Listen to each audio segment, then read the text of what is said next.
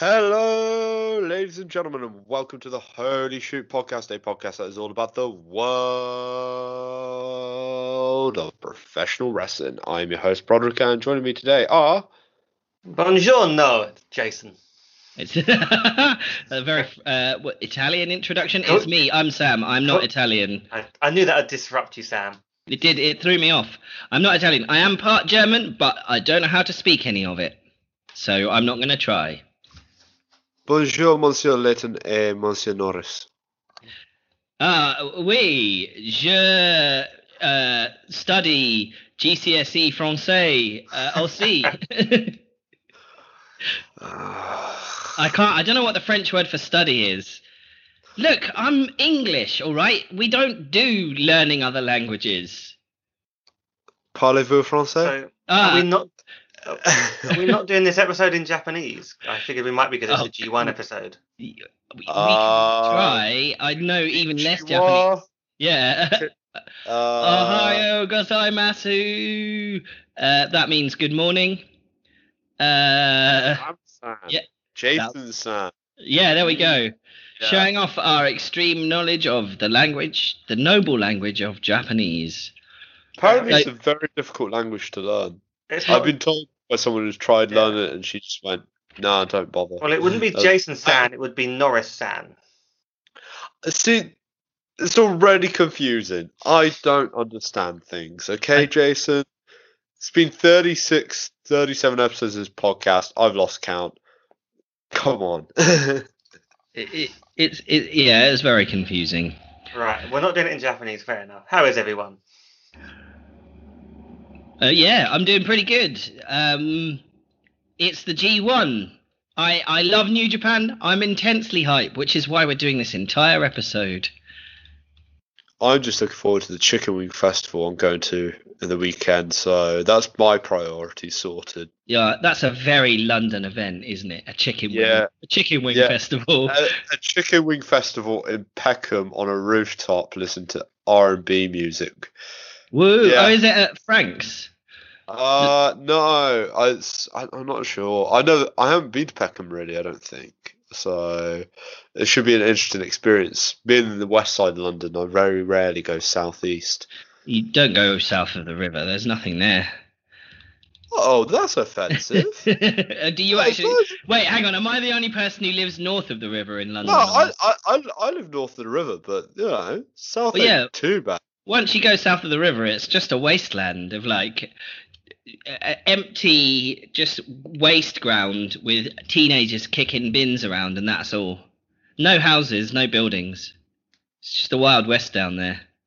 Yeah, I mean, I've been to Denmark Hill, so I kind of agree with you, but. No, in all seriousness, Peckham is a great part of the city, and it's also very cheap. So, that's an advantage. Probably the only place you can get a pint for less than £4 in Central. That's not Wetherspoons. About to say. I'm trying to think. Yeah, wow, shit, really? I'm looking forward to it then. Yeah, it's good. They'll probably, since this is a festival, they'll probably charge me £6 for the pint, so. Oh, yeah. But you get free chicken wings as well, so, there's that. No, it's £1 a wing. Oh, wow. So you're paying to get in and then you're paying for the wings? Yeah, I didn't really think that went through.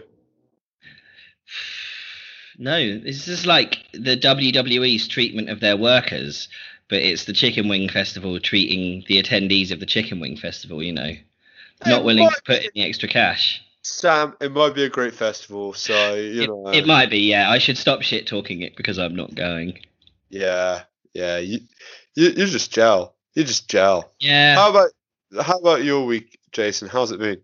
It's been a pretty busy week for me. Work stuff has kept me pretty busy. But it's a good weekend into the bookends. On Sunday and last Sunday we went to Wrestle Queendom 2, which was a really fun show. And then this Saturday I've got Woking Party in the Park, which will be live music and beer and stuff like that, which is local to me. So that's either side of a very busy working week. Oh, cool. Anyone exciting playing at Woking Party in the Park? No, there's normally like someone who was in Status Quo with his new band, and like a Jam tribute band. It's that level, but it's fun because they do that's always beer and like exactly. bouncy castles and candy floss. That sounds pretty good fun. Bouncy castles and candy floss. Yeah. Jason, the oldest person in this group and the man-child of this group. Anyway, swiftly moving on. As Sam said, he's looking forward to the G1. We're all looking forward to the G1, and that's why we have the G1 special episode right here this evening. So, yeah, we'll be previewing that straight after the break.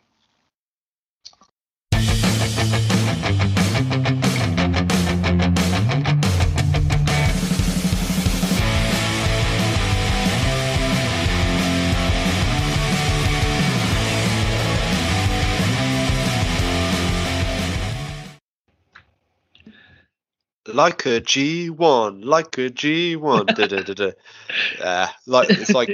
It's like a G6, but yeah. Does anyone remember that G1. song? Yeah, no one remembers that, but that was a reference from my university days. Yeah, there's one person listening being like, "Oh, they're speaking my language." Yeah, to be honest, it's not even my language. I didn't even like the song.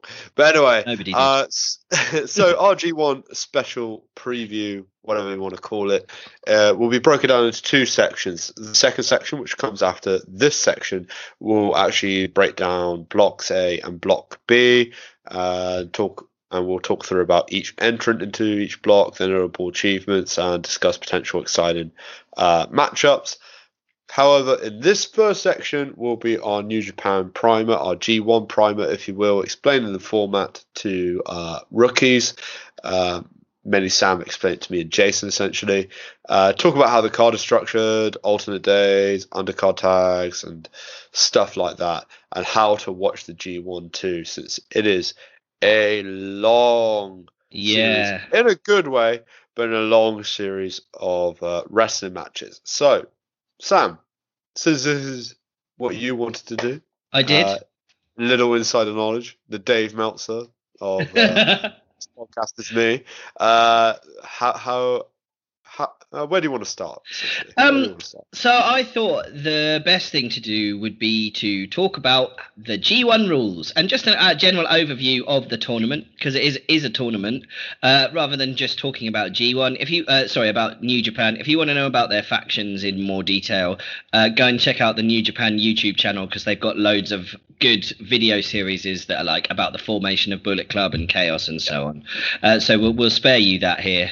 Also, I could talk for fucking ages about that stuff, and you don't want to hear that. So we'll just go over the G1 rules in a nutshell. It's a league style tournament, so it's not single elimination. There are two blocks of, I think, 12 wrestlers in each block. Is it 10? It's 10. Okay. And in each block, every wrestler will wrestle every other wrestler with a point system, kind of like football. You get 2 points for a win, 1 point for a draw, and no points for a loss. And then once every wrestler in each block has wrestled every other wrestler, then you go through to a final with the winners of both blocks. It's quite a neat storyline way of keeping hot feuds and stuff separate while still giving people plenty of matches they like, and it means you can build to like a really big match in the finish, and you don't give all the big matches away in this one big month. So if you win the G1, if you win the final, then you win the G1 briefcase, which is kind of like the Money in the Bank briefcase for WWE, but it works a bit more like a normal kind of title, in that the briefcase winner usually has at least one or two briefcase defenses between now and Wrestle Kingdom or between the end of G1, which is the end of August, and Wrestle Kingdom in January. We might get one of those at Royal Quest, actually. It's kind of like, it's a common match to have as the top match on like a B or a C show. So no one's ever actually lost the G1 briefcase. So it's kind of like a New Japan trope to just expect the briefcase winner to win the briefcase. But everyone always says, this could be the first year that the winner loses the briefcase. So we'll see. So that is essentially the G1 in a very short nutshell. It's a brutally long wrestling tournament. Something that's important to remember during the G1 is that New Japan has a rule where if you're able to score a pinfall on a champion in any non-title match, so that could be a singles match, it could be a multi-man match or a multi-man tag. So even if the title's not on the line, if you pin the champion, you get a title shot against the champion. And that counts even if in between you getting the shot and you pinning the champion and your match date, they lose the belt, you still get a match against the current champion, so you don't lose your opportunity or have to wrestle someone for no reason. Do many people pin the champion in this kind of actually, round robin? It because of the nature of the tournament, there's lots and lots of upsets, lots of space for upsets, because it's like a 30-day long wrestling slog. You can have kind of lower card dudes scoring an upset pin.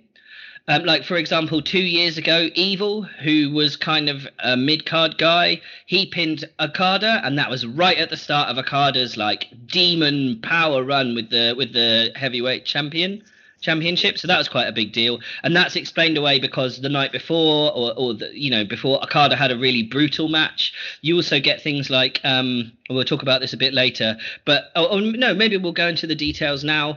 The way that the tournament runs, you have alternating days. So on one day you'll have all of the A block singles matches, and then the following day you have all the B block singles matches. And on those cards, the guys who aren't in singles matches that night take part in multi-man tag matches, which are used with like lower card guys or junior heavyweights to set up storylines. And so you sometimes get things like a heel wrestler in that multi-man tag will single out and target like a particular body part from one of their opponents to soften it up for the following day and things like that. So you can kind of explain away the upsets that way. Okay, and how does this work with Will Ospreay in this tournament? Yeah, that's a good question. I don't know. He's not in the same block as Shingo Takagi either? No, he's not. So I don't know. Yeah, there's no other juniors in this tournament except Will Ospreay and Shingo, and they're in different blocks, I guess, because they don't need to give that match away again. Is Kenta classified as a junior heavyweight? Because he's new, and he's in WWE when he was Hideo Itami, he was less than 205. So yeah, he was. So he's like, he could fit into junior, but I wouldn't be surprised if they just put him straight into the heavyweight division, because I feel like in America, Hideo Itami is relatively unknown. In Japan, he's the top guy from Pro Wrestling Noah, and Pro Wrestling Noah is really big in Japan. Not as well known as New Japan outside of Japan. They have a lot less Western wrestlers, but it's still in Japan itself, it's massive. Sam, we're going on a tangent. What's the weight limit for the junior heavyweight? Is it a weight limit division? Because I'm just looking at, you got Zack Sabre Jr. and you've got Kota Ibushi in the same block as Will Ospreay. So are they guys that could really challenge for the junior belt if they go down that route? Possibly. I actually don't know if there's a weight limit. I always think of the junior division as more experience rather than weight. Yeah. Because you get like guys like Shingo Takagi. He's relatively new to the company, but he's a big lad. Like he's not going to look out of place in this tournament. Okay. So I don't know. Yeah. And Ibushi's challenge. Well, Ibushi has been Intercontinental Champion this past year, so he is more of a quote-unquote heavyweight wrestler. Okay. I guess. Yeah, for sure. We'll have to see how this one pans out, but it seems like when it comes to Okada, if he gets pinned, so he could in theory lose every match and have a run of 9 contenders in theory. Yeah, exactly, yeah. And that's what makes watching the champions matches so exciting during the G1 is you could see a real upset leading to like a really impressive singles match later on. Like, for example, Zack Sabre Jr. had a title shot against Okada last year because he beat Okada during the New Japan Cup, which is similar to the G1, like a very grueling tournament, lots of matches in a short space of time. So he kind of was able to get Okada's number in that. And get the pin. So yeah, the A block looks pretty exciting for that reason because there's quite a lot of champions there. I don't know how it's going to work with the Rev Pro title either, because I know New Japan quite often treat it like it's their own title, but yeah, it is a different show. So I don't know if anyone pinning Zack Sabre Jr. gets a shot on the at the Rev Pro title. I don't think they would. But that's kind of an overview of the tournament and things you need to know about New Japan, and obviously the card structure.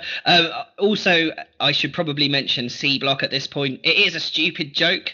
It doesn't really exist. So what normally happens in the undercard is some of the heavyweights will get paired up with people who aren't on the G1 tour as tag partners. So, for example, I don't know if you remember seeing John Moxley beating up Shota Umino after the match and then like taking him away. Like, this is my young boy now. Those guys are going to be tag partners for this tour. So Toa Hanare and David Finlay, two of the lower card dudes, noticed that they had a special singles match at the end of the run. And so they decided to make their own G1 tournament called C Block, where, it was essentially the same rules, but for tag matches instead. It was all a bit silly. David Finlay won it in the end, but none of the Japanese crowd or Japanese commentators know anything about it. So it's quite fun reading Twitter afterwards to hear the Japanese commentators be like, why does he have that trophy? What's he celebrating for? I don't understand, which is quite good. And also it shows, New Japan showing awareness that they've got viewers overseas and that they we've got our own stuff basically in the show, which is quite nice. Yeah. Sorry, you go. I was going to ask one question. It's pretty interesting this year that they're going to open the G1 in Dallas, Texas, instead of actually in Japan as part of their expansion into the US. What are your thoughts on them kickstarting it in the United States instead of actually, keeping it in Japan? Yeah, it's an interesting decision to start it in the US instead of just having more kind of big shows in the US. Considering the likes of John Moxley, Juice Robinson, Jay White are not in that block as well. No, exactly. I mean, they are on the first night in Dallas. They are giving away a rematch of the final from last year, Okada versus Tanahashi. But you're right. There's actually no American wrestlers except Lance Archer, who nobody's really heard of, on the card for night one. So it'd be interesting to see how full the arena looks, actually. Yeah. Yeah, I think it will look pretty full. Dallas is a surprisingly good wrestling town for the South, I would say. So. Oh, okay. I don't know about kind of regional American wrestling, but it's cool that they picked a busy town, and hopefully they'll get a decent crowd. But I guess it makes sense that they would have the first night be the American one out of all of them, because if you look at the dates, all the other nights are like, maybe there's one day off between, maybe two, but not many. So it would be hard to get everyone over to America and back to Japan again. And they're obviously not going to give the final away in America because it's a Japanese wrestling tournament. Yeah, it's quite odd as well how like night one and night two are like a week apart as well. I think that's pretty interesting. Yeah, it's going to be interesting storylines, kind of taking away maybe a little bit from the idea that the G1 is this grueling thing. But I guess you have to fly halfway around the world between two shows. Yeah, maybe. But it's 36 days. How many nights? How many nights before we even get to the final, of course? I guess there must be 10, surely. 18 nights. Oh, blimey. Oh, no, you're right. Yeah, 10 from each block plus a final. Yeah. 9 nights. 9. Yeah. It's still it's a long time. Yeah. So with that in mind, if you're gonna watch the G1, my advice would be, unless you really, really, really love wrestling, do not try and watch all of every show because you will burn out. I love New Japan and I always try and watch every show. And by the end, I'm just like, do you know what? I don't care about this bad luck Fale match. You just get horribly burned out. So think of it like a football tournament, like the World Cup, right? If you're going into the World Cup, you wouldn't necessarily, you watch all of the matches that your country's team perform in, and maybe you're you've got a background from multiple different countries, so you'd watch, the other country's teams. Brod's shaking his head. He's Scottish, so yeah, he doesn't normally get to watch his team in first and foremost. Secondly, as a football fan, I take great offence to that. Every football fan, like proper football fan, watches every match. Tunisia versus Saudi Arabia. Get in, my son. Never heard of half the Saudi Arabian team, but still watch it. So, Oh, okay. Maybe my analogy falls down. It's like if you're a fair weather football fan. You should have just gone for the Bad Luck Fale reference. Sometimes you just know you got to say fuck 'em. Yeah. That's a very good Bad Luck Fale reference. Sometimes you do just have to say fuck 'em. Yeah, I bet Bad Luck Fale is saying that about you once he will definitely listen to this podcast. Yeah, do you know what? He'd be listening like, this is a great G1 preview. Ah, that guy doesn't like me. Fuck him. Yeah, well, I mean, you joke, but like Bad Luck Fale and all of the Tongans have this weird history of like seeking out very small media places like this and then being like, why'd you say that thing about me? It's like, why they're such good mates with Cultaholic and stuff like that? Because, they watched all their shit before. So if you're listening, Fale, I'm sorry for what I'm about to say about you. I love you, Fale. Yeah. I like it when you beat people up at ringside. I just think your singles matches are a little bit dull. And that weird choke slam punch thing he does. Don't think much of that. But we'll come to Fale later. So my advice anyway, if you're watching the G1, would be pick specific people or stories to follow. Watch maybe all of the first few nights. And then if someone likes you, if you like someone, watch all of their matches. Don't try and watch everything. Well, if someone likes you, like from the G1, you should probably watch their matches as well. That's true, yes. If someone likes me, mate, so many women would be jealous of you if that's the case. He's like the one, the one woman I know who watches New Japan. Yeah. Fucking loves Sanada. The one woman you know. Brilliant. Yeah. I know. I'm sure there's others. I thought there'd be a Toru Yano fan. Sexy Toru Yano. Sexy Toru Yano. All right, if he wrestles in the UK, we can get that chant going. Yeah, if he's on a Rev Pro show coming up, I'm so going to do that. At the Crystal Palace show, he got a DVD chant, which was quite good, and then he's just showing people his DVDs. But I've heard if you try and buy his DVD from him at Western shows, he won't sell it to you. It's just a prop. He's not trying to sell them there. Oh, what? Yeah, disappointing.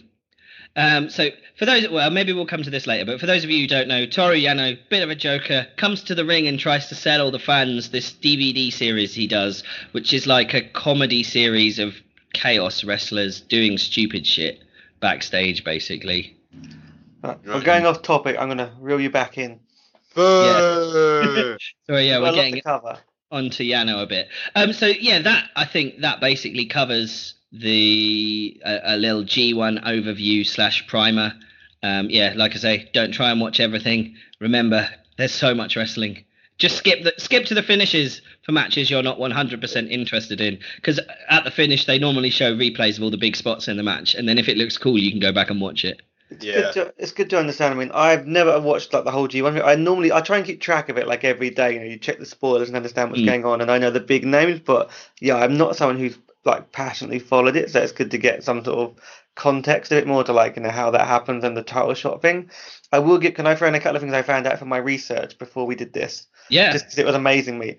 So the G1 goes back to 1991, but before that there was an International Wrestling Grand Prix, and before that an MSG League. In 1983, Hulk Hogan won the International Wrestling Grand Prix, which is, I guess, you tie into the overall New Japan tournament. So I was amazed that Hulk Hogan, that's back when he was allowed to wrestle before he just became Me Big Hulk, showed he could actually go in Japan and win a big important tournament, which I found very cool. Yeah, it is cool. I know a little anecdote about that. So he was cutting a promo after he won the G1, saying, and in the promo he said, "I don't care about the WWE belt. I don't care about the WCW belt. The IWGP belt is the only belt that I care about. That's the true wrestling belt, and that's the one I want." And because of that, the New Japan bosses were like, "Do we actually want to put the title on this guy if he's that happy to trash his home promotion for money? Like, how can we be sure he's gonna represent us properly?" So interesting little thing there about Hogan. Yeah, it's been going for a very long time. Hogan trashed something. Well, I never. No, exactly, for money. Yeah, 91 matches in total. I just had a count. Oof. Yeah, it's a lot of wrestling. It didn't used to always be a league style tournament. It's been eliminations and loads of different formats. When it was the Grand Prix, Hogan won. I think he won. It was a league. It was a league, but they did some where they were tournaments. I was just researching how it's evolved and changed over time. It's mad. it goes back to 1974 if you factor in how the World League evolved into the G1. So Yeah, running possibly wrestling's oldest kind of tournament event thing. Yeah. maybe. So yeah, I it's mean- a regular occurrence, definitely. I mean, the last time it was an actual like single knockout tournament was in 1998, Wow, Yeah. long time ago. and that was only 3 days between the first round and the final. So there you go. Wow, very short. I like the slog. I know not everyone does, but I do. I quite like. It's like when a World Cup is on. Like I say, it's exciting. Yeah, or Wimbledon. Or Which is- Wimbledon. which is on and actually relevant right now. I haven't caught up with Wimbledon. I really should watch some Wimbledon as well. Some No. G1. Anyway, All the G1 matches do have a time limit, so you won't end up in a situation like at Wimbledon. Was it last year or the year before when they had that men's final that went on for like 4 or 5 days? the men's final. Was it the men's final? There's been a couple of times when that's happened with men's games where it's gone to like literally over a course of like 11 hours of play or 20 hours Yeah. of play. Yeah, there was one where it ended 70-68. That was a few years ago between John Isner and Nicholas Mahoo. So there you go. I watched Maybe that that's match. what I'm thinking of. It was amazing. Either way. It was a first round match as well. How pointless. Either way, you won't get that in the G1 because all the matches have time limits except the final. What is the time limit? Is it like half an hour or 20 minutes? I think it's 20 minutes for the G1 matches. Okay. No, it's 30 minutes. Is it 30 minutes? Yeah, I just had a look. The only draw last year was between Okada and Tanahashi, which was 30 minutes. Okay. Good Yes. to know, if you're making your predictions. And then Tanahashi beat Okada in the final, I think. Or were they in the same block? No, they weren't. No, they were in the same block. Tanahashi beat Kota Ibushi. That was it, yes. But one of the last matches on the card was Okada Tanahashi, which was the draw. Yeah. So yeah, there you go. So a little bit of G1 history, a little bit of a G1 overview. It's my favourite time of the wrestling year, and I would definitely recommend at least following one person and their story. Yeah, through it. Yeah. Well, I'll wait for Brod to do a good segue based on that point. Yeah.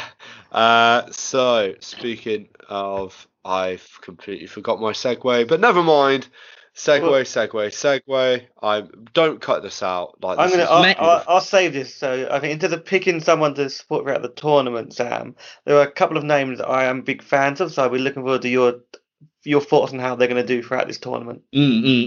Which I think is what we're going to go over in the next section after this break. I love that we just stole that away from Brod. Good Go work, team. Sam. It was like a three-way link we did there, I think. Hey you, if you like the podcast, then remember to like the Holy Shoot Wrestling Podcast on Facebook and follow us on Twitter at Holy Shoot Pod. Do it now!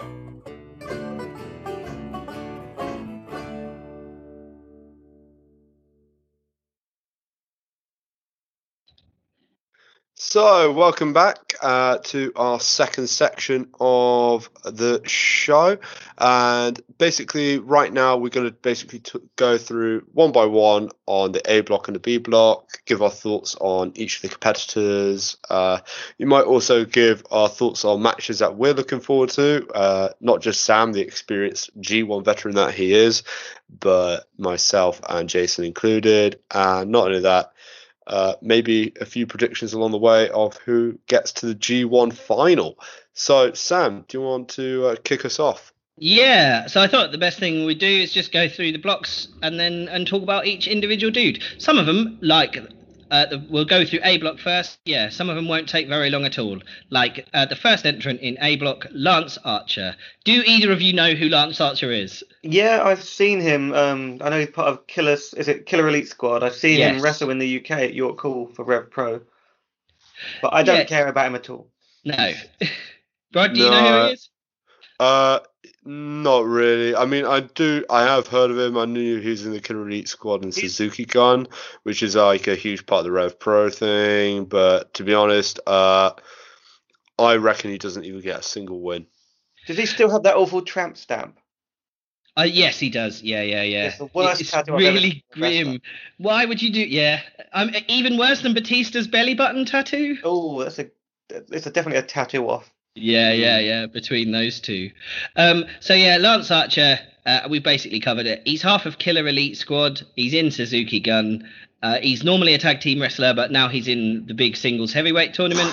He's there to get jobbed out. He's not. He probably won't win any matches at all, or he might take a victory off, I don't know, Sonada or someone, due to interference, maybe. He's getting 0. I mean, if he does win, he might win in Dallas. Who's he facing in Dallas? Let me have a look. He is facing Will Ospreay in Dallas, and Bastard Super Junior he's winners from Texas as well. Oh yeah, he'll probably beat Will Ospreay. Fuck. I've predicted that wrong. My predictions. Yeah, but you know, Super Junior winners never do well in these tournaments anyway. No, so. They don't. Yeah, no, you're right. To be expected. When we get to Ospreay, I'm looking. He's the one I want to see turn it on. So we'll see how it goes. But we'll talk about him in a minute. Yeah. So next in the list is Evil in all capitals. I don't know if you can tell from the way I'm saying it that his name's in all capitals. Evil. He is half of the Los Ingobernables de Japan. I'm going to call him LIJ after here. Sorry, Los Ingobernables de Japón. I'm going to call him LIJ. Yeah, Ingobernables. I can't do Spanish. You heard how good I was at French earlier. This is not even going to be a starter. Yeah. So that's about dos cerveza por favor. That's basically all I can manage. Anyway, he's half of LIJ's heavyweight tag team, along with Sonada, who's in the same block. That's a bit weird. He had, if you want to check out a good match he had last year, he had a match with Chris Jericho for the Intercontinental belt at Power Struggle.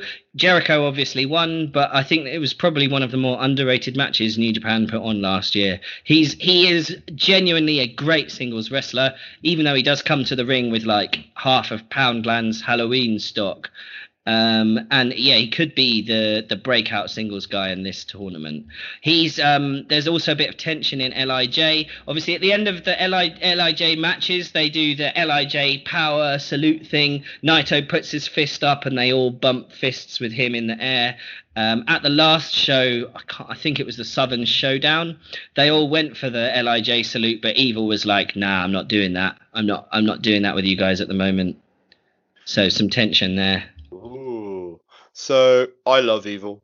I think just by name alone, I absolutely love Evil. So, but joking aside, he got 10 points last year. I kind of expect the same, but I think he's going to get like a couple of upset victories. He obviously beat Okada a year or two ago, which was like fucking huge, obviously. And then he had that match with Chris Jericho. So they obviously like him. It's quite interesting that you mentioned the potential LIJ issues and the fact that Sonada is in this block as well. And, you know, Evil vs. Sonada is probably going to be the match to watch out for. For sure. For those two gentlemen to see how that plays out. And, yeah, I think it could lead to some interesting storylines. And I think it could lead to both men who are incredibly popular into singles pushes, maybe. Yeah, for sure. I mean, but I think they need to break up the tag team because I'm pretty sick of seeing Gorillas of Destruction versus Evil and Sonada. It's Gorillas of Destiny. Destiny, sorry, not Destruction. God, I'm not doing very well today. You're the New Japan fan. I know. Look, I just call them You're the GOD. New Japan. The New Japan. I'll take that. But yeah, they need to break it up. This could be it. I don't think he's going to leave not Suzuki Gun. I don't think he's going to leave LIJ. But still interesting tension there. So yeah, if you want a Japanese wrestler to follow, then Evil might be your guy. Oh, he's my guy. So we'll move on. Bad Luck Fale. We were talking about him earlier. He is a big hoss type dude. He doesn't really do exciting matches, but he is in the Bullet Club, which means there'll be lads showing up all the way through all of his matches to do heinous stuff. Last year, during all of, because Tamatonga and, was Tangaloa in it? No, just Tamatonga was in the G1 last year. And whenever it looked like he might be losing, Bad Luck Fale and all of the other Bullet Club guys turned up to beat up their opponents and get the matches disqualified. So I wouldn't be surprised if that happens this year as well. Yeah, I fucking love Fale. I mean, he is the shittest wrestler in this tournament by far. Yeah. But fuck him. That's all I got to say. Fuck him. I just love the fact that he says fuck him. That's his thing, yeah. Post-match interview. Fale, what did you think about that match? And then he just stands there for like 30 seconds and then goes, fuck him, and walks away. Good stuff. Yeah. It's the damn of New Japan. Yeah. But yeah, joking aside, I think he gets more points than Lance Archer, but that's about it. Yeah. He's not going to have very many exciting matches. Skip through to the end. Jason, do you have anything to say about Bad Luck Fale? I think you covered it. As I was just thinking, like, he's gonna maybe do better than Archer, but I know enough about like the Big Hoss, but I've never seen him have a good match or heard anyone say, "Here's a match you need to see featuring him." No, exactly. That was your opportunity to just go fuck him and just leave it like that, Jason. I'll do it later. Completely missed opportunity. In fairness, Fale versus Okada should be a good match, but that's because Okada is kind of like AJ Styles in that he could have a good match with like a concrete block or a fridge or a brick, So that's nothing to do with Fale. So moving on to the Golden Star, Kota Ibushi. Who does wrestle inanimate objects as well. He does, yeah. Very well known for wrestling. Like, did he have the match with the blow-up doll? Oh, that pissed off Corny. Yeah, he did, and he's won the DDT heavy metalweight title. Ibushi's won it loads of times. He also likes shooting fireworks at himself, which he did outside a Resistance Gallery show. He's a nutter. He hates necks. He hates people's necks. Every match, his goal is, I'm going to kill all the necks in this match. So you could see that from, for example, his match, including his own, I should say. He's not fussy whose neck it is. So that, should explain his match with Naito at Destruction, where he took, at Dominion, where he took that horrible bump, or the Will Ospreay giving him a concussion by elbowing him in the back of the neck. Yeah, he's a madman, Kota Ibushi. And he won Block B last year, right? Yes, he did. A very close block. I was going to say, last year I saw in Block B, 4 people had like 12 points. So was it then based on their record against each other? Yes, exactly. Yeah, okay. Yeah. It's based on who's had the most wins over all the others. I think actually last year the Golden Lovers match came down. That was like the match that decided it for that block, because I think Ibushi and Omega had been like even up until that point.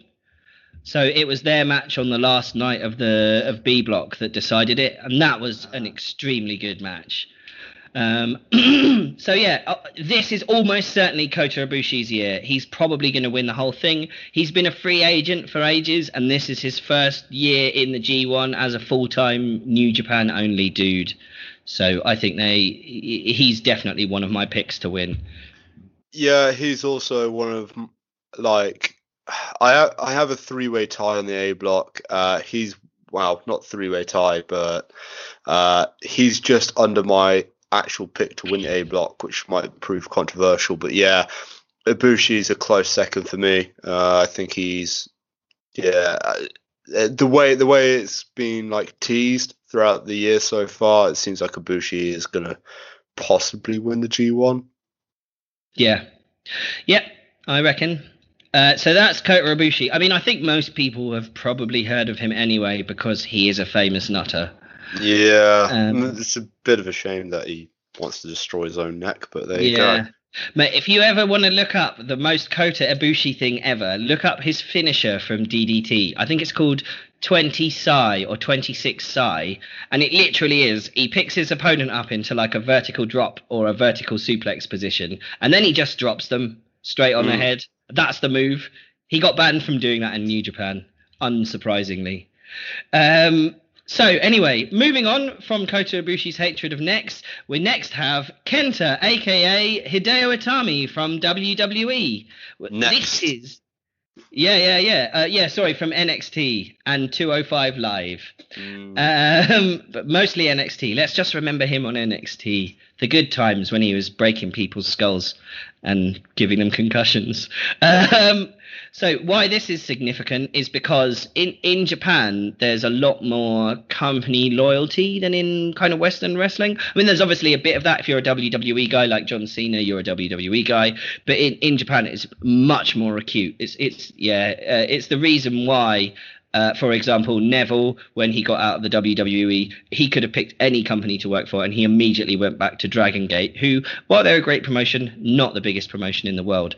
So this is significant because Hideo Itami Kenta used to wrestle for Noah, who are like the second biggest company in Japan. They're actually pretty popular.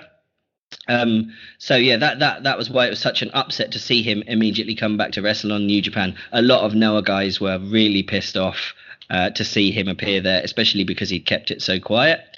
So he could be great, but equally he could get injured in the first round and have to sit out the rest of the tournament. I just don't care about him. Yeah. I'll be completely honest. I think I just thought I saw how little he cared in the last couple of years. I know that might be the WWE thing, but I never saw him be that amazing in the ring, and I'm not that impressed in anything he's done.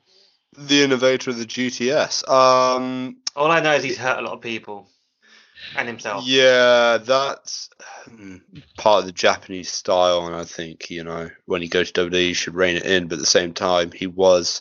But even the Japanese style, you shouldn't break people's jaws. No, but if you want to complain about him, then you've got to complain about several others. Yeah, it's unfortunate what happened to him in WWE and the fact that he got lost in the shuffle. Debuted on Raw on the main roster, then was sent straight to 205 Live. No wonder he was disinterested. I think he definitely put on some road weight. When I watched that Fatal 4-Way at the Royal Rumble earlier in the year. Oh, yeah. He literally gave no fucks in that match. I don't blame him. Like, it was, he's thinking, well, could be a bigger star somewhere else, and here he is in New Japan, with a cool looking takeover shirt. Yeah, that shirt was cool. I think he's going to have a good tournament. He's been endorsed by Shibata. He won't win it, but he's going to be somewhere in the middle of the pack like Evil or Sanada. Yeah, I reckon so. I think this could be... I'm waiting to see basically what his matches are going to be like, because he might just phone it in. Jason's right. It might just be that's his attitude to wrestling in general now. He doesn't really like it. If he phones it in New Japan, he's going to go nowhere. Yeah, indeed. But he might be another one of the breakout guys in this tournament. I think a lot of Western fans haven't seen that much of him, because I think a lot of them will have come to New Japan or Japanese wrestling in general, like myself, after he signed for WWE. So, yeah, we'll see. Maybe he will impress us. So, the next guy on the card, if you don't know his name, you should, because he's probably the best male wrestler in the world today. His name is Kazuchika Johnny Gargano. What? Thanks. He is Kazuchika Okada, aka Japanese Wrestling Jesus. He is the current IWGP Grand Big Heavyweight Champion, and he's also their longest reigning title holder. He is incredible. As I said earlier, he's one of those guys like Bret Hart who could have a great match with like someone standing completely still and not moving. Except Tom Magee. No, that Tom Magee match was all right. It's just... yeah, when you have all the flaws pointed out. Anyway, let's not get... There's a match, Okada versus Magee. Oh, yeah, I'd like to see that on, Fire Pro Wrestling or on WWE. Just created wrestlers, those two in the ring. Yeah, I mean, Okada could make Alex Jabali look good, for those of you who watched AEW. So, ooh. Yeah, he'll be great. It's Okada. He is like... I'm trying to think of a WWE wrestler to draw a parallel with. Johnny Gargano, why not? He's the Johnny Gargano of New Japan. Ooh, yeah. He's a heavyweight, so I probably wouldn't classify Gargano and Okada together. I'd say he's more like the AJ Styles. Yeah. Except Okada doesn't choose his matches. Okada is just greatness. Yeah, I think this guy. I did predictions. I kind of messed up my predictions a bit because I think Ibushi might win this bracket, judging by the story. But I had Okada win the most matches, so Okada's going to the final. according to my predictions. But he'll definitely be up there within the top 3. No doubt about it. He's going to look very strong, being the IWGP World Heavyweight Champion. Yeah, of course. When you said talking about some of the matches we'd love to see, I mean, we're getting towards a couple of the British lads that I'm really looking forward to, like trying to see some of their matches. But Okada versus Will Ospreay would be amazing to see. Yeah. So what would be interesting about that matchup is they had that match, I think, last year, and it was really, really good. They're also in the same faction, so you get like the kind of interesting face versus face, both of them going at like the clappers to show that they can do it. And I feel like Okada is like a mountain that Ospreay has to climb as well to make it to the. There's a lot division. there, right? It's the same faction. It's champ v champ. There's a lot sort of like yeah, to make exactly. That one interesting. It's going to be great, and also they're both amazing. Yeah, exactly. They're both wrestling demons. Yeah, that match is taking place in the Korakuen Hall in Tokyo on Saturday, July 20th. So wake up to that one. But the match I'm looking forward to most is clearly Okada versus Bad Luck Fale. No, I'm joking.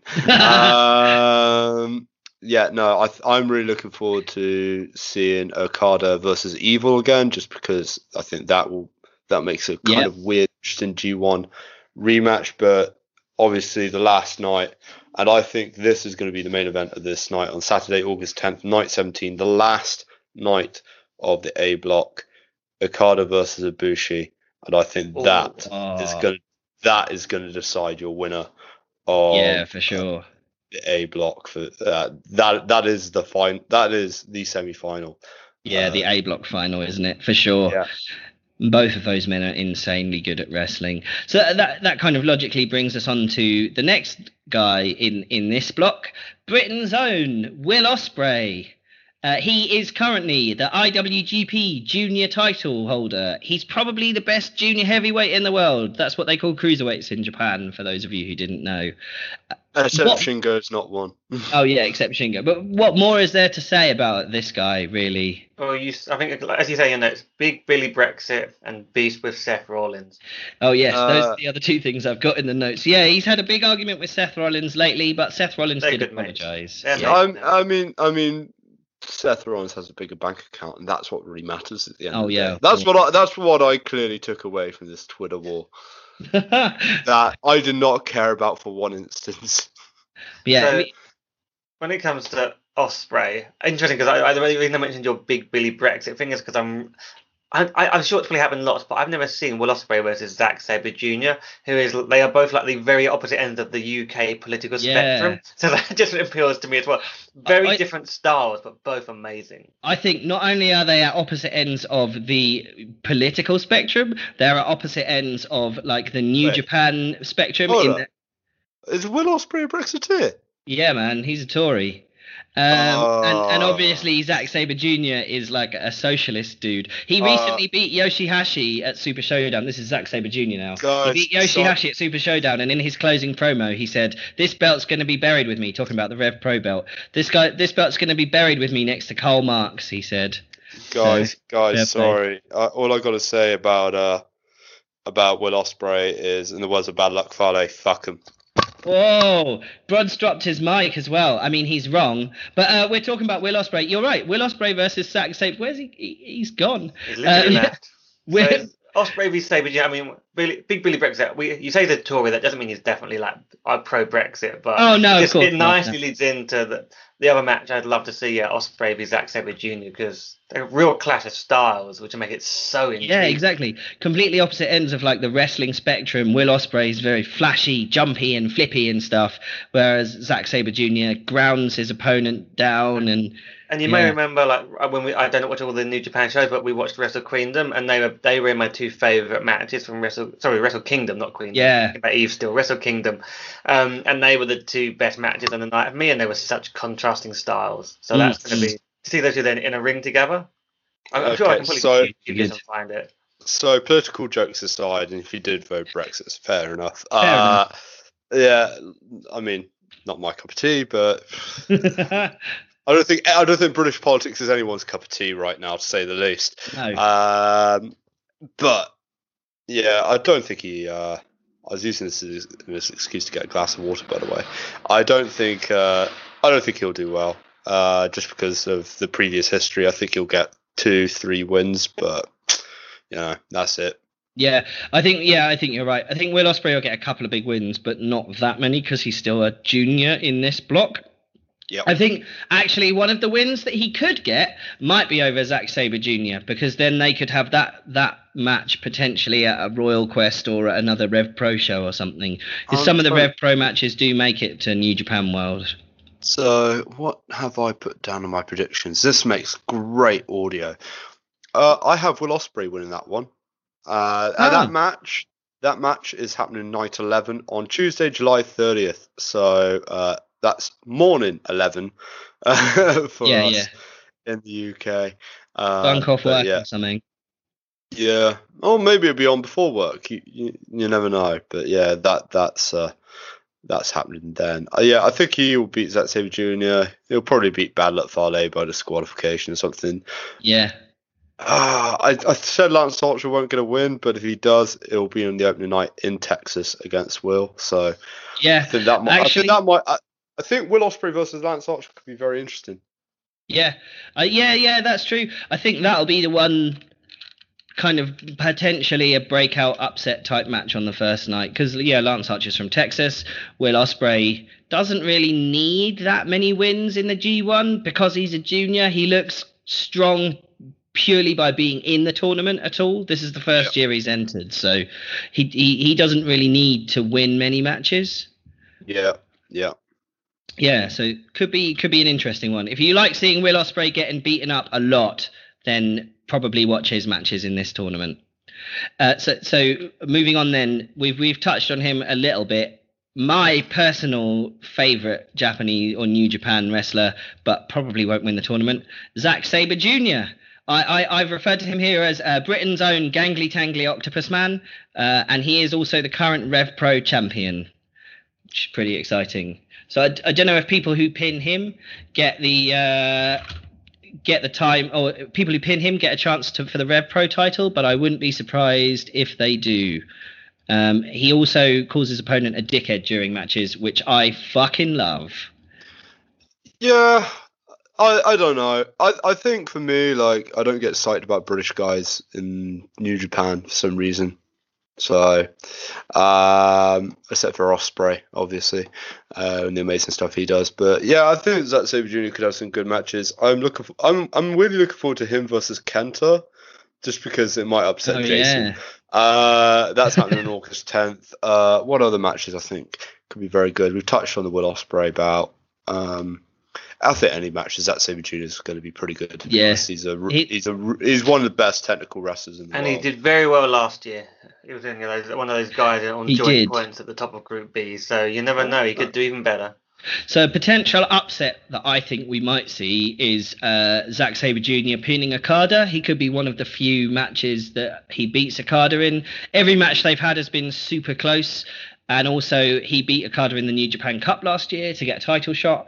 They need to set up for a big match for Royal Quest. Zack Sabre Jr. versus Okada for the IWGP Heavyweight Championship. We should just explain to people, just in case people don't know what Royal Quest is, Sam. So Royal Quest is a very big deal to us UK fans. It's going to be at the end of August, and it is a very big New Japan show in London. One of our, it's about a 10,000-seater arena, I believe. Yes, it is. Yeah. So it's a big show. A big event, and they're going to want to put some of the big UK boys on that show. Yeah, for sure. Yeah, and it's notable because they've already confirmed that Tanahashi, Okada, and Naito are appearing. So this could be where we get the setup for that match. Yeah. Also, Zack Sabre Jr. doesn't like warm beer. In the post-match interviews, they at New Japan, it's presented a bit more like a sport. So after the match, all the wrestlers go backstage and they do a little interview with the press, kind of like AEW does, but it's a bit more kayfabe. And in Will Ospreay's in Zack Sabre Jr.'s post-matches, he basically complains about the temperature of the beer and calls his opponent a dickhead, and that's the whole promo. So definitely watch them; they're all excellent. So moving on, we talked about him a little bit. Sanada, I should say that's all in capitals as well, even though I haven't written it like that in the notes. So properly then. Sanada, There we go. That woke me up. And everyone else listening, sorry everyone. He's the other half of LIJ's tag team. He doesn't talk or say anything, which means his post-match interviews, it's basically just a camera watching him walk past the board where they do the interviews, and that's all. He had probably the best Yano match. We'll come to Yano later on in when we cover B block. But yeah, there was an excellent moment where he does this move called the Paradise Lock. It's total bollocks. It wouldn't work in real life. It's like he twists your arms and legs up so that you're pinned by your own body weight and you can't move unless someone like kicks you or moves you around. He put Rocky Romero in the Paradise Lock last year because Rocky Romero's in Chaos. It's a different faction. And then while he was lying on the floor, Sanada put the commentary headset on him so he could still take part in the commentary, which was quite good. It was fun hearing Rocky being like, someone help me on commentary. So that might happen this year as well. That'd be quite good. He's pretty solid, probably finish about the middle of the block. His match versus Evil is going to be the one to watch. Yeah, weirdly, I don't have him winning too many matches, but I think I'm wrong in my predictions again. I think you're right. I think he's going to finish middle of the block. I don't think they want to distinguish him and Evil too much in terms of like win-loss records. So yeah, middle of the block, him versus Evil, which is on just for the listener at home. This is great audio. Great audio. Great audio. When is it? Evil versus Sanada, Thursday, July 18th. And it's at Korakuen as well, so that's going to be a nuts show. Yeah. Ooh, that's a great day. The only time Bad Luck Fale will have a great match against Okada. Tanahashi versus Zack Sabre Jr., Ibushi versus Ospreay. Yeah. Ibushi versus Ospreay, that's going to be another cracking match after their match at Wrestle Kingdom. Yeah, hopefully neither of them get a concussion this time. Great opener, Wrestle Kingdom. So yeah, that's another. Yeah, July 18th is looking like a tasty day. Yeah. And then obviously we just mentioned him last but not least in A block. We have Hiroshi Tanahashi, the ace of New Japan.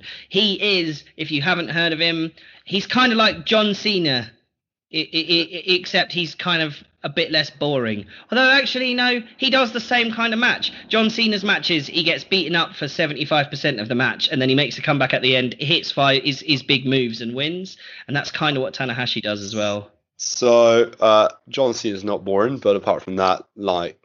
No, maybe that wasn't an unfair criticism. I mean, Jinder Mahal is boring. John Cena's not. No, fair. I rather watch the John Cena match than the Hiroshi Tanahashi match at the moment, which is kind of strange. Which is kind of strange. I'm not saying past. I'm saying right now, which is kind of strange that I would say that because Tanahashi had a great match with Kenny Omega at Wrestle Kingdom. I gave that 5 stars. It was a good match. Since then, injuries, and he looked very slow in recent shows. Mm-hmm. Yeah, obviously covering up for the fact that he cannot go. Would they based on that pod? Would they use him to maybe make a couple of stars? I don't know. Like I had him in my top 3 for some reason, and I kind of regret it. It's just because of the name value alone. I'm like, Tanahashi's huge. He's going to be up there and have double digits in terms of points. But I think that's a very valid point. He could be used to make a couple of more stars. And New Japan, they lost a lot of stars in the past year.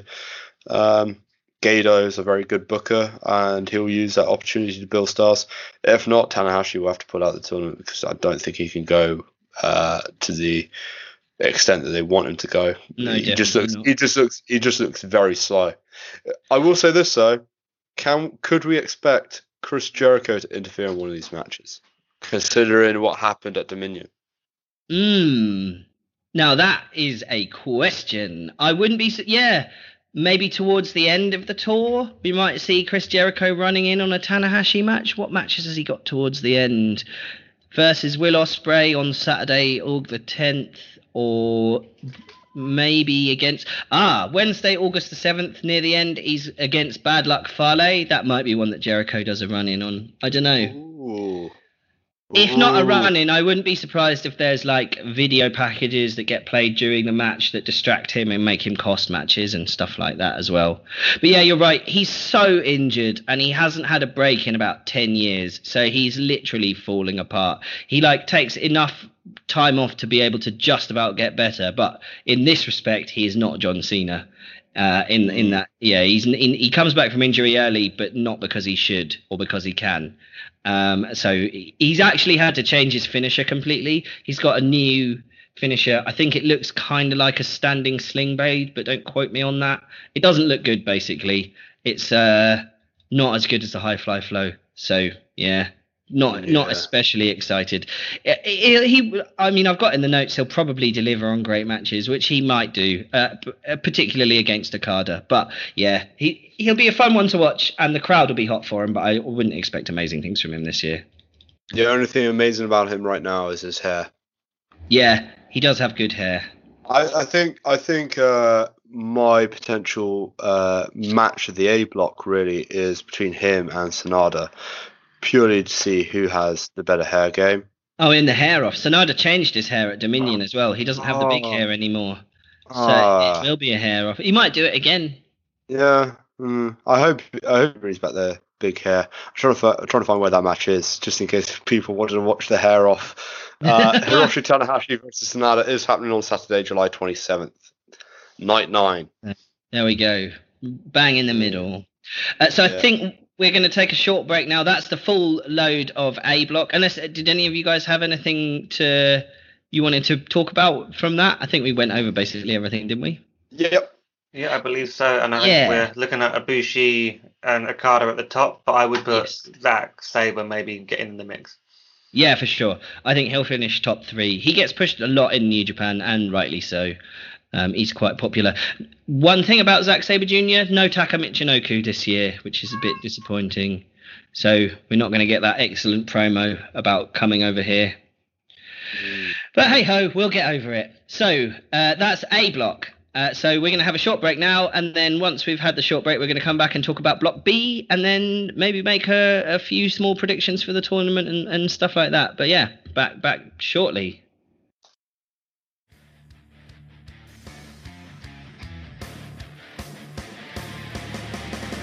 This podcast is affiliated with the WWL Meetup Group. WWL, or What Wrestling London, get together with many fans to watch pay-per-view replays on Monday nights and attend live events across London, be it WWE, Progress, Rev Pro, Eve, and many more. It's a great way to watch wrestling with friendly people, and all are welcome to join.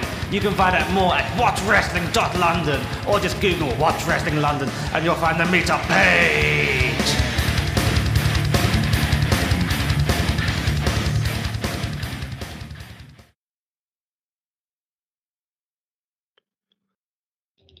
Well, that was the A block covered, and now we are on to the B block. Sam, you wanted to start with Jeff Cobb. Yes, Jeff Cobb. He's like a big tank boy. He is indie wrestling powerhouse. He won PWG's Battle of Los Angeles tournament last year, and he also held the Ring of Honor Television Championship for ages as well. Had some cracking matches as that. So he's one to watch. He probably won't win that much, but he's definitely capable of delivering on the good matches. So he might be another breakout star like Evil. New Japan have been pushing him a lot when he's appeared for them, so we'll see. I've seen a bit of him. I don't get the buzz, to be honest, but maybe I'm just missing it. I kind of have that same sentiment. I don't really get Jeff Cobb. Cobb. But you know, they're looking to expand into America. Maybe they'll push him. Maybe he'll finish middle of the group. Yeah, he's definitely a much bigger American indie dude than over here. He doesn't really get over here very much. So I mean that's why I don't also know very much about him. So moving on, we have Hiroki Goto. Hiroki Goto, I bet people probably don't actually know who he is. He's like a New Japan Pro OG. He's been with them for years and years and years. The Pro G. The Pro G. I nearly said pro wrestling, but I meant to say OG. We'll go with But yeah, nobody's heard of him, but he usually has a good match in whatever card he's on and whatever position he's in. He's a member of Chaos. He held the Never Openweight Championship for fucking ages last year, and he had some cracking matches with that. So yeah, we'll see. He's one. If you're not sure whether to watch one of his matches or not, I'd probably watch it. That's the way I look at it. He had a fantastic match with Kenny Omega last year, if I remember correctly. I think Dave Meltzer gave it 5 stars. Yeah, it's he is a stalwart. He'll be middle of the road again. Like, he will never be a main eventer, but he's definitely a good wrestler to watch. Yeah, exactly. So the next guy, I think a lot more people in the UK should have heard of him. The Stone Pitbull, Tomohiro Ishii. He is the human brick. He's literally made of concrete. If you've ever seen him, he's like a cube, but made of flesh. And his gimmick is he hits people really fucking hard. He's the current Never Openweight champion. He won it from Taichi at Dominion. So there's going to be some blood between them. I actually think their match is on one of the final cards, August 11th. I've met the guy. He's a lovely guy. I had a long conversation with him. Oh, go on about that conversation, Jason. Well, basically, I went up to him at York Hall and asked how much to get a picture for my friend. It was just like, £5! £5! And that's the only English I heard from him. But my friend was a huge fan and pretty much cried after getting his picture with him. And that's Mike, who's been on the podcast before. Yeah, Mike is a big Ishii fan. I'm very much looking forward to his match with Taichi again, just because they had a cracking match. I think it was my match of the night at New Japan Dominion, a show which I gave the A grade to, A minus. Can't remember. I think it was A minus, but yeah, I'm really looking forward to that. That's happening on Sunday, August 11th, along with Juice Robinson and John Moxley, which is a match to look out for too. Another one to look out for, yeah, for sure. So yeah, if you don't know who Ishii is, if you don't know, get to know. He doesn't have a very impressive or flashy moveset, but he still delivers the goods. So talking about dream matches, just the way I know you're going to lead this into next, but Ishii and John Moxley could be very interesting. Yeah, that's going to be a cracker, that one. Both incredibly brutal, hard-hitting, brawler-type dudes from very different countries with even within that sphere, very different styles. So that match is happening on Friday, July 19th and night 6. That's probably one to look out for. Yeah, for sure. Yeah. So, that does then logically lead on to the next entrant into the B block. Probably the entry that I think most of us non-Japanese fans are the most excited about. John Moxley, a.k.a. Dean Ambrose. I mean, do I need to explain who he is? You probably know who he is. I think anyone listening to this show probably knows who that is. I don't, like... He's like Roman Reigns and Seth Rollins' crazy mate, but he left the WWE because they made him crazy in a weird way, and now he's in New Japan and he's crazy in a good way. So lads, what matches? My kind of crazy. I'm less aware of a lot of the guys in the B block, and I already said about him and Ishii would be good. I wouldn't mind seeing him beat the shit out of Jay White. That'd be quite fun. Oh yeah, yes. Do you know, I hadn't thought about that, but yeah. I think the match I'm looking forward to most, weirdly, is on Sunday, August 11th, the one that I just mentioned, in Budokan Tokyo, him versus Juice Robinson. I think there's a great story to tell, like maybe some symmetry. Juice Robinson gets a win back, setting up a third match between the two for the US Championship.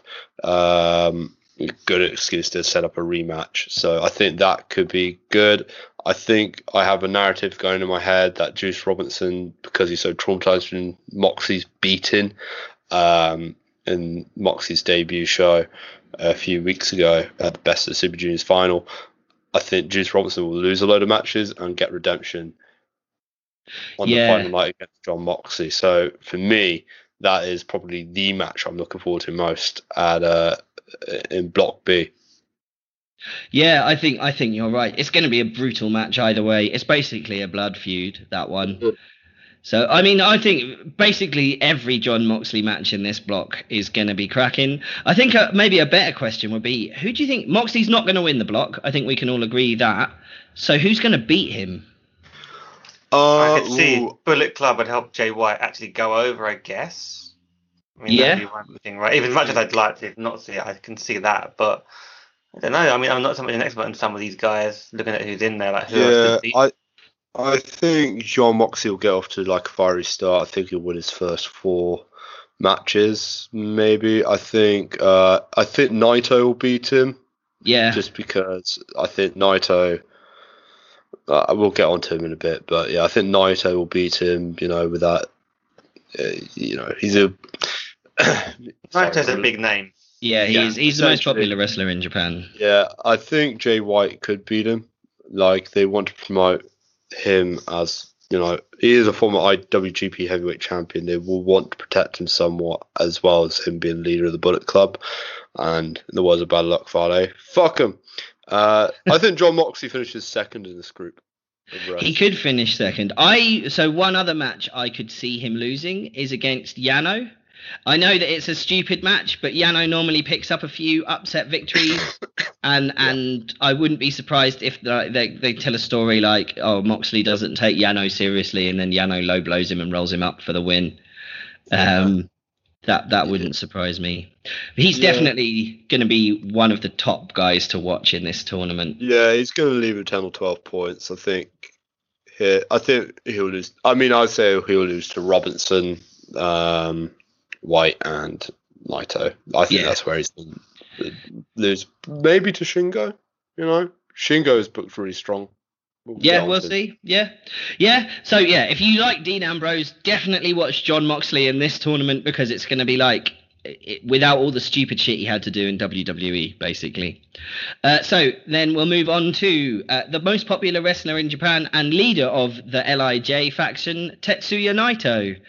He is really big guy. Hasn't held the top title, and he's currently the Intercontinental Champion, which he started caring about. His history is he normally doesn't want the Intercontinental belt because it's not the top belt and he hates it. So in the past he's like come to the ring and thrown it around, but he's saying he wants to be a double champion. So he does care about holding the IC belt, because that means he can then become a double champion by winning the G1. That's going to be the story in this. And he's older than I thought. I figured he was like young, but he's 37, so he's like in theory his peak wrestling point. Yeah.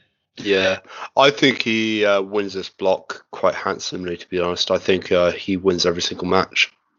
Yep.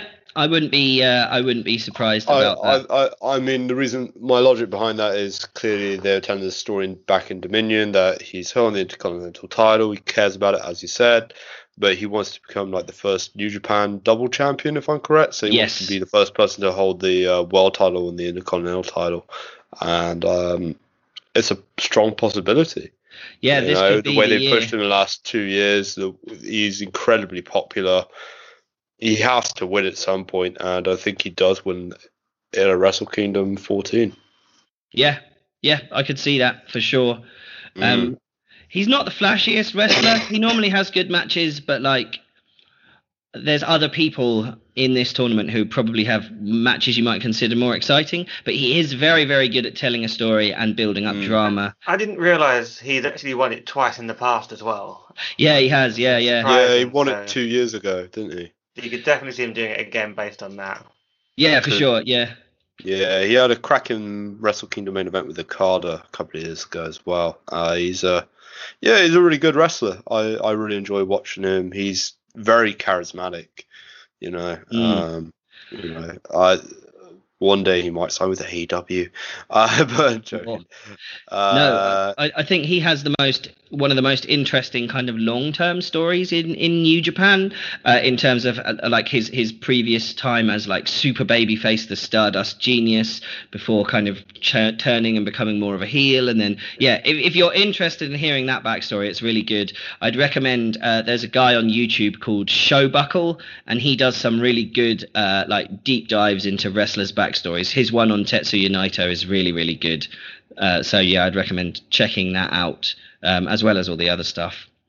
That's Naito. Any matches particularly looking forward to other than Moxley Naito with him? I think most Naito matches are worth, just because he's such a good character worker. It works really with me. Anything with Juice Robinson is great, obviously. I'm trying to look through.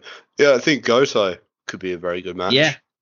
They've both been around for a long time. Who's he facing on the first night in July 13th?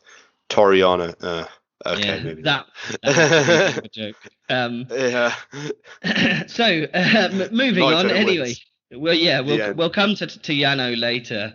So we've talked about him already a little bit. Next in this block is Juice Robinson, who, I mean, you probably don't know him from NXT, but he used to be called CJ Parker.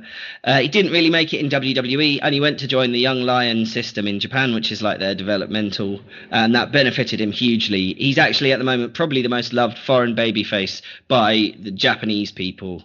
And he obviously has history with Moxley because Moxley beat him for the US Championship at Dominion. A little bit of history I didn't know.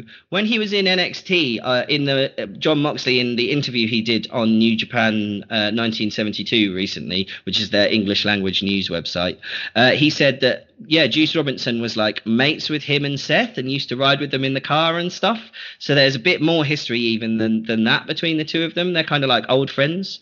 So I wonder if we'll see that come out in the G1.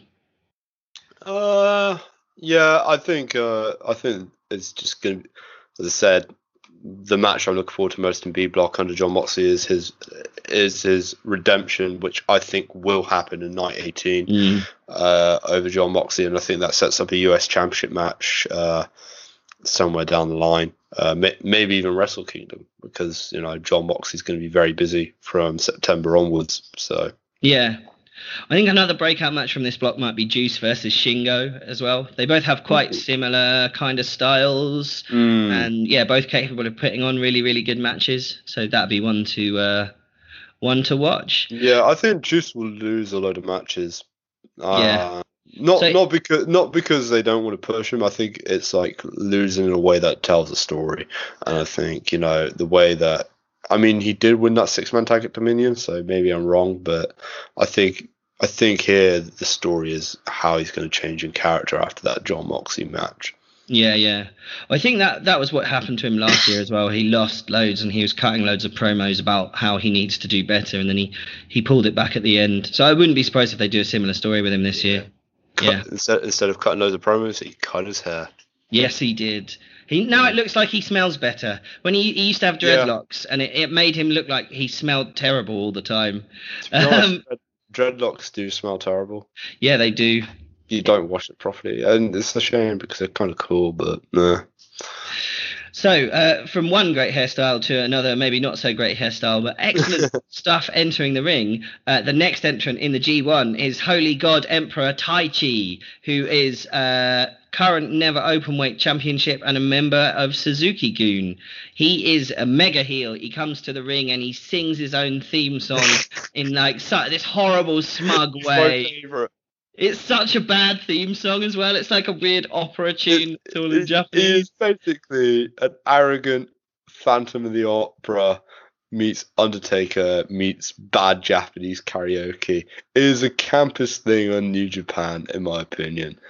I love it. Yeah, he's very cool. So he's not going to have amazingly flashy matches. He is the Never champion, so lots of people will be after pinning him. Particularly Hiroki Goto. The Never Openweight Championship is kind of like Goto's belt in a way. He's held it loads of times. So you could say his go-to belt. His go-to belt, indeed. Well done. So another story that we might see in this, there's a very old wrestler who retired last year in New Japan called Takashi Iizuka. He used to be like a super baby face, and then there was a mad storyline where he communed with an evil spirit and got this iron glove that contains the spirit in it, and that made him go mad and turn into this crazy dude that bites people and beats up the crowd and stuff like that. After his retirement match, in which he beat a load of Chaos members helped by Taichi, he left the glove in the ring and Taichi picked it up and has been carrying it around ever since. He hasn't used it yet, but since he picked up the glove, he started doing way better. So is this going to be the tournament where he uses the glove? What's going to happen? I hope so. I just want to see him do some weird shit. I'm intrigued the by the evil glove. Spirit glove. The evil spirit glove is one of the weirdest I mean, Taichi's a weird ass fucking dude, but I love it. Yeah, it's probably the closest that New Japan comes to doing like a broken Matt Hardy type storyline. Yeah. So yeah, it should be pretty interesting. Or he just won't use it at all, because the other thing New Japan like doing is not referencing things for fucking ages, and then after like a year of him carrying the glove, it becomes a significant thing. So yeah, we'll see. Either way, I mean, I'd check out a few of his early matches, see if you like him, and then maybe watch more. But he's probably not the most important person to follow either, Taichi. No, he definitely isn't. But I think the one match that it's definitely worth touching upon is, as I said earlier, is his match with Tomohiro Ishii. Yeah. As you said, Goto is also worth looking at as well. I think the match with Ishii is on the last B block day. Yeah. Just 11th, so it's kind of like another sort of mini final. Their feud has been really good. So yeah, hopefully that'll turn out good. So moving on from that, we're down to the last three guys now. I know it seemed like a slog. Get used to it, because this is the G1. Shingo Takagi, ex-Dragon Gate superstar who left and joined LIJ last year. He's already had several Match of the Year candidates, most notably his match against Will Ospreay for the Best of the Super Juniors final, which was like a cruiserweight masterpiece. I think it was an extremely good match. Got 5 3/4 from Meltz. 3/4. So Will Ospreay's officially broken the star gauge then. Yeah, it's the highest rated match this year, apparently. Oh wow! So there you go. If you haven't seen it, definitely check it out. Shingo's technically a junior heavyweight, but he probably won't be considered one for much longer after this. He is notably larger than all of the other juniors in New Japan. So yeah, he'll have exciting matches. I don't know about any one particular one, because he's not in the same block as any of the other smaller guys in the tournament. But yeah, his match against Moxley should be interesting, and Juice. Is he like a potential dark horse winner, or is he a middle of the card guy? I think he's a potential dark horse. He's not going to win, but I think he's going to potentially do surprise people with his matches. Yeah, he was unbeaten before his loss to Ospreay in New Japan, I think, if I'm correct, Sam. Yes, he was. Yeah. Yeah, so they obviously are pretty high on him, higher than most junior heavyweights. So I think he might, unlike Ospreay, I think he might be the one that will pick up more wins. I mean, dark horse, but middle of the card in the group at the same time. Yeah, for sure. But he will lose matches here. I think my only concern is how many matches he does lose, and how will that kill his momentum, because if anything, he should have gone over Will Ospreay, in my opinion. Yeah, it would have been a kind of a bigger victory, and Will Ospreay did already have the junior belt. But I think he's also part of the reason he might not have won is because they want to move him up to heavyweight. He's definitely ready. Yeah. Oh, he was ready before he even went into the Super Juniors. Yeah. Well, yeah, exactly. Yeah. So second last, Jay White. He is Knife Pervert. That's just my name for him, because he does look like a kind of slimy, sleazy, creepy dude. He's really pale, and he's got like. He is a Baron Corbin of New Japan. He is the Baron Corbin of New Japan. That's a good description, actually. Yeah, that is. Yeah. So he famously moved from New Zealand to Japan so he could join the New Japan dojo and go through the Young Lion system, even though he didn't speak any Japanese, which means he's kind of well respected there. He used to suck really badly, but I think in the last year he started having actually really good matches. That's in ring. I think on the mic he's really good. I like his promos and stuff. I still think he lacks the charisma and what the it fact to lead the Bullet Club compared to the previous leaders, but yeah.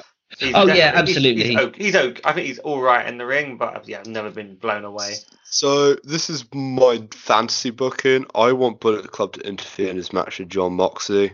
Except they work with John Moxley, and John Moxley becomes the leader of the Bullet Club. And it suit that Death Rider gimmick too. Yeah, it would. And he would make sense to be leader as well. The problem with the Bullet Club in the current era, the Switchblade era, is a blade is not a gun. No, you're right. A blade is not a gun. And that annoys me. But he couldn't change his name to Switch Gun. Jay White. You could do it. You just change your gimmick slightly to something even more violent than a knife. Yeah, you know. true, But true. anyway, so that doesn't work for me. Jay White doesn't work for me. It's a shame because, as you said, he's a good promo.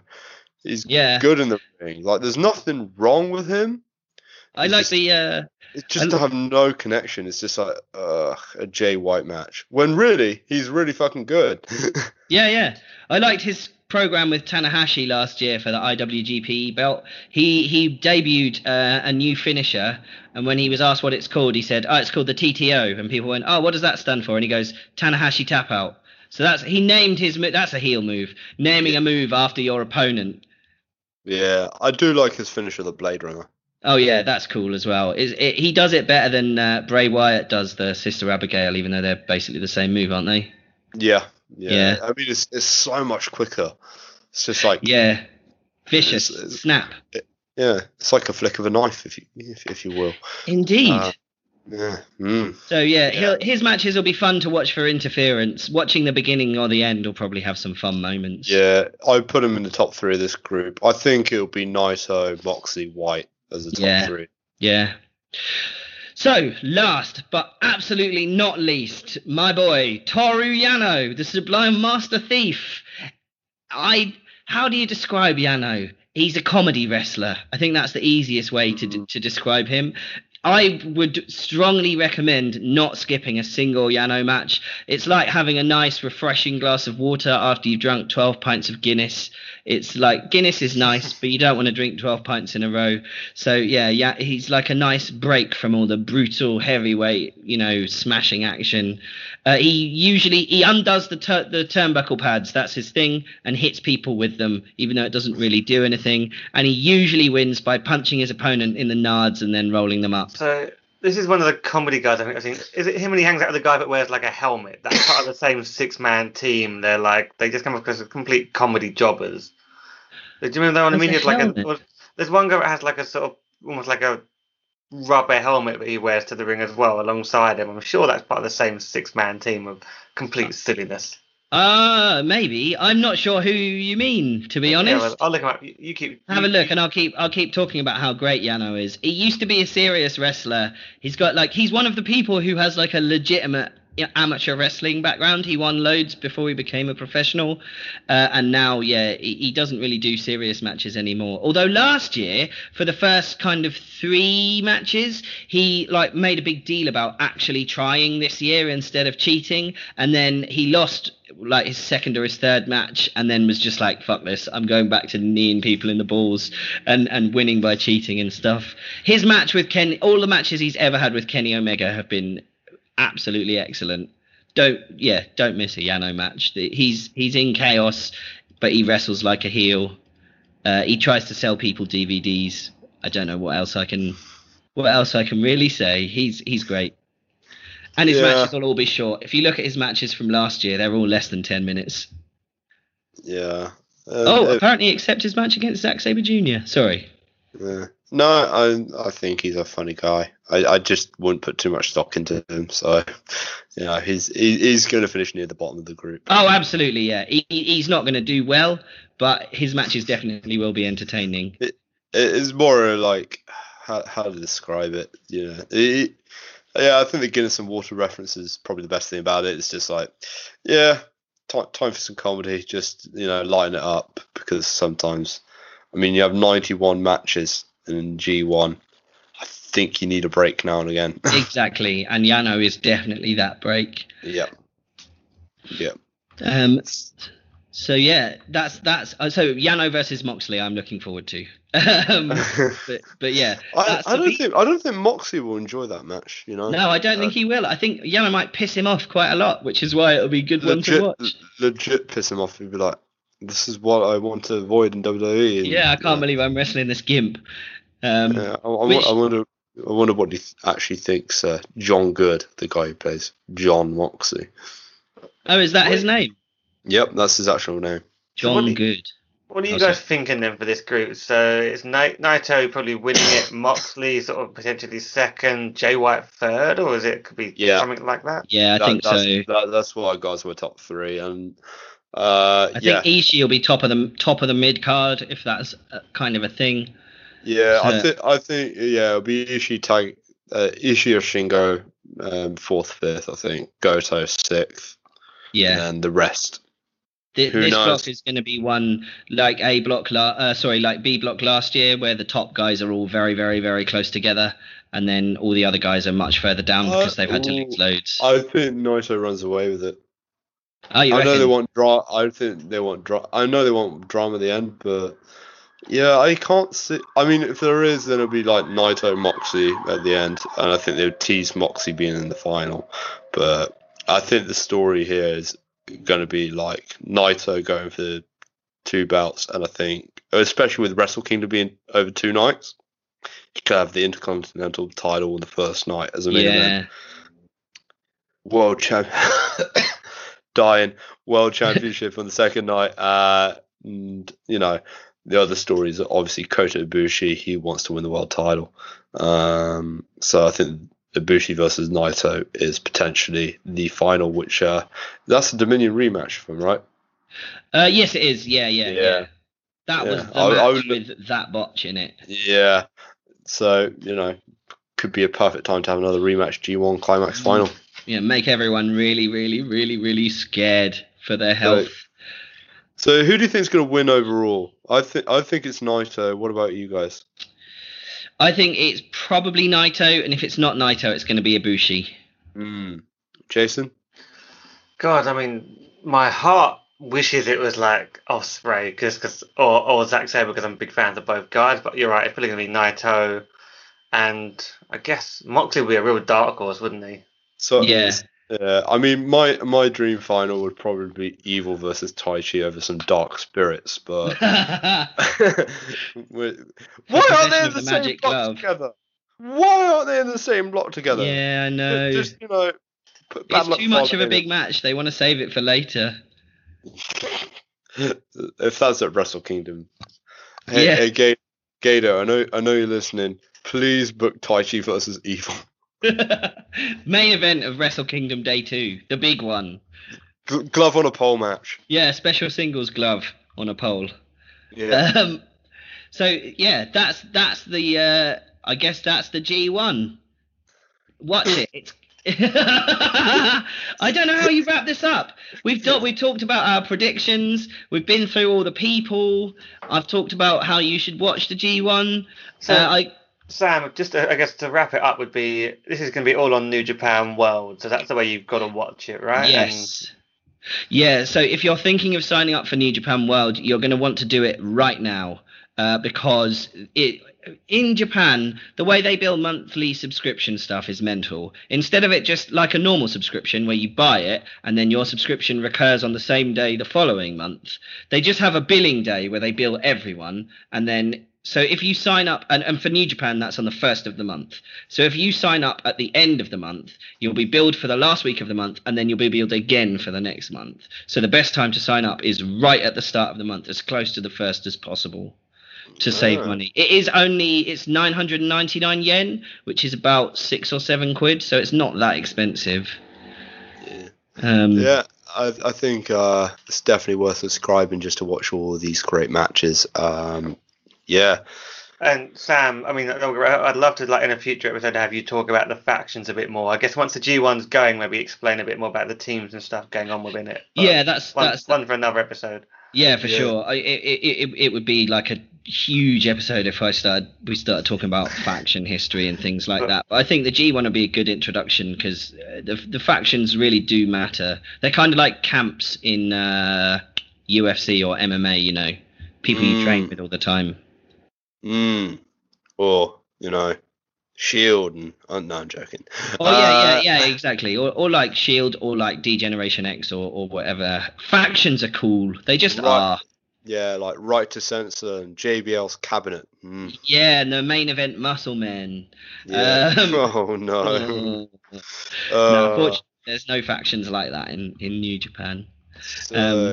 So yeah, if you watch the WWE and you want to see what wrestling can be like when there's actually good booking, give New Japan a subscribe and check out the G1. So yeah, definitely looking forward to watching a lot of the G1 over the coming days. We'll probably do a G1 wrap-up show at some point in August.